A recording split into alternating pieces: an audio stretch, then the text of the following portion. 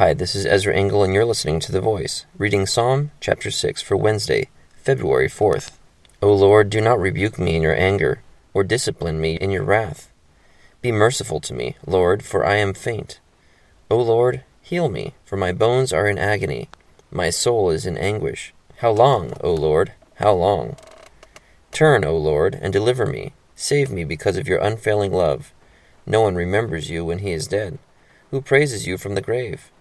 I am worn out from groaning.